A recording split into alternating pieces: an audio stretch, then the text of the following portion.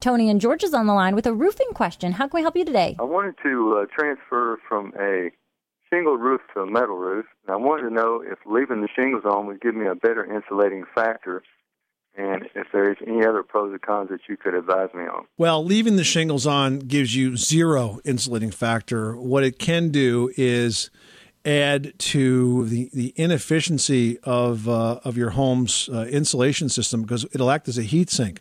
It'll hold a lot more heat into that roof structure, and that will raise the temperature of the building, costing you ultimately more air conditioning. It also can result in the roofing material, the metal roofing material, appearing uneven.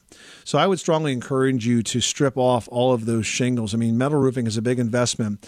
Let's do it once, do it right, and you won't have to do it again for like 100 years. So it's definitely worth stripping it off and starting from scratch. Yeah, also I noticed that it is much better, easier to walk on than it would be if it was just lap boards with metal on top of it. I could see that, but I mean, you shouldn't really have to do much walking on that roof once it's done. Yeah, once it's done, it should last my lifetime. Absolutely. Well, I appreciate your advice on that. Well, you're welcome. Good luck with that project. I think you're doing a good thing. 888-666-3974.